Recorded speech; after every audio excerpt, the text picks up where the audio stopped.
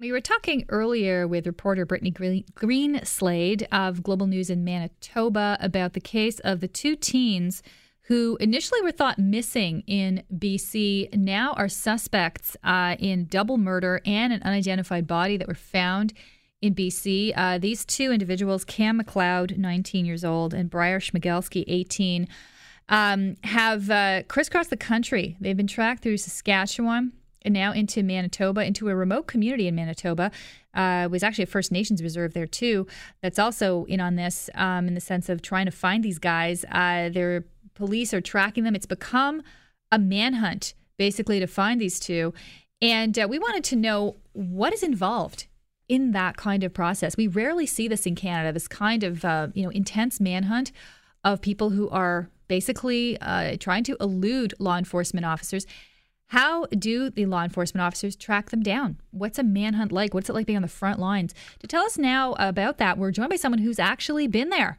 David Perry is a former police officer. He's 640 Toronto's law enforcement analyst and the CEO of Investigative Solutions Network. And David, I understand you have been on manhunts. So thank you so much for coming on today. My pleasure. And yes, I have. I've been on many in my career. And, as you said, you don't see these very often in Canada, but when they do come around, they're big news. They're obviously, real public safety issues and police safety issues. So everybody's paying attention and reading everything they can get their hands on and listening to every report that they can on the how the investigation is going. Right. So let's go from A to Z here, because initially, the information that came out, these two were considered missing, and then they switched to being suspects. How do police decide to make that switch? Like, what kind of evidence do you need to determine that?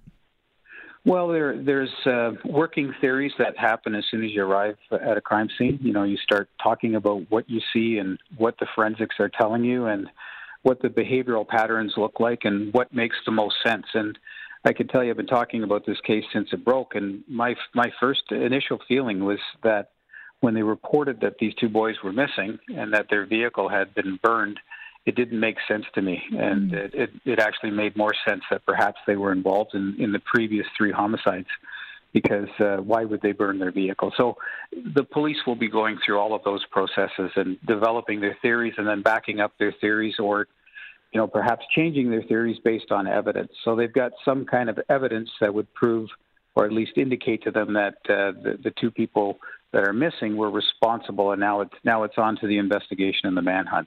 Okay, so you're hunting them. That's an onerous task. Yeah, I was going to say, you're hunting them across the country. They're on the move. How do you track someone who is, disappeared into remote rural areas going across Saskatchewan? How do you follow and find them? Yeah, that's the difficult part. And in reality, all you can do is go to where they last were and follow the trail. And I've done that right across North America, including tracking and hunting a guy to Miami, Florida, wanted on a multiple murder charge.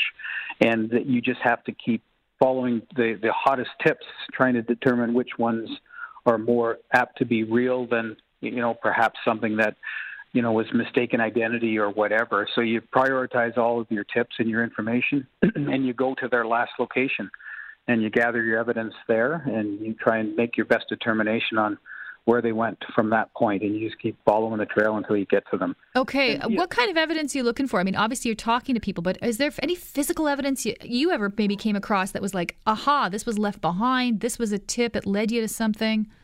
Yeah, so absolutely. They're going to be gathering, for example, surveillance evidence, if they've stopped to gas up the vehicle that they're using, if they've stopped and picked up groceries, if they've been involved in petty crimes where they've, stolen food, money, cash, cars, broken into a cabin or a cottage for lodging, and they're on the run, and they know they can't go home.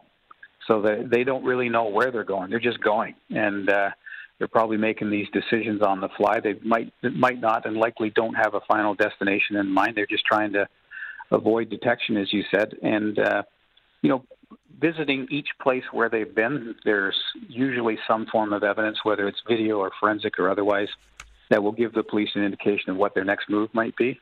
But here's the thing. They have to, in whatever area they've last been spotted, the local police and the investigative team that's following them on the lead will have to pay very particular attention to petty crimes, break-and-enters, thefts from homes, stolen cars, all of these kinds of things as these guys to continue on the run. The only way they can survive most likely is by committing petty crimes, and we've seen that pattern before. Okay, well, they've gone to an area now that is extremely remote. I was talking to Brittany Greenslade in Manitoba, Gillam, Manitoba. There's only one road in and out of that community. There's a First Nations reserve that's bordering it. It's not a place where you can actually, we find a lot of people to steal things from or commit those things. So is it harder to find someone when they're in that kind of situation than in an urban area where, like you said, they could run into people and interact? Yeah, definitely a challenge for sure. But the good news is if they are in that area and they can close it off and set up their perimeter, which I'm going to assume is going to be quite large, they may have a very good chance of containing them within that area. And then they will start their tactical searching grid by grid and see if they can flush them out. The other part is that if they're, and I've seen this before, and it happened on a Toronto case many years ago where two suspects shot a police officer and took to the highway, and they ended up in Maryland and were in a shootout with the police in Maryland and took to the woods like these two guys appear to have. Sooner or later, they're going to come out of the woods. They have to survive. They're going to be bug bitten. They're going to be cold. They're going to be exhausted. They're going to be starving. Sooner or later, they're going to spill out onto a roadway. And the police hopefully will get that break where somebody will spot them, and it may be a police officer set up on the perimeter that may spot them, and that could lead to the final arrest. So, how important is the public's role in helping police? The public and the media is key in this kind of an investigation, and that's why I'm more than happy to speak about this, because the more people that know, the more people that are looking, the better the chance of having an early apprehension before these guys cause any more harm. And let's be clear about it. They're wanted for 3 homicides. They're likely still armed and dangerous and desperate, and they're the worst kind of people to have out there in this community. Should be on high alert, and they need to report every and any suspicious circumstance to the police so they can get on it right away.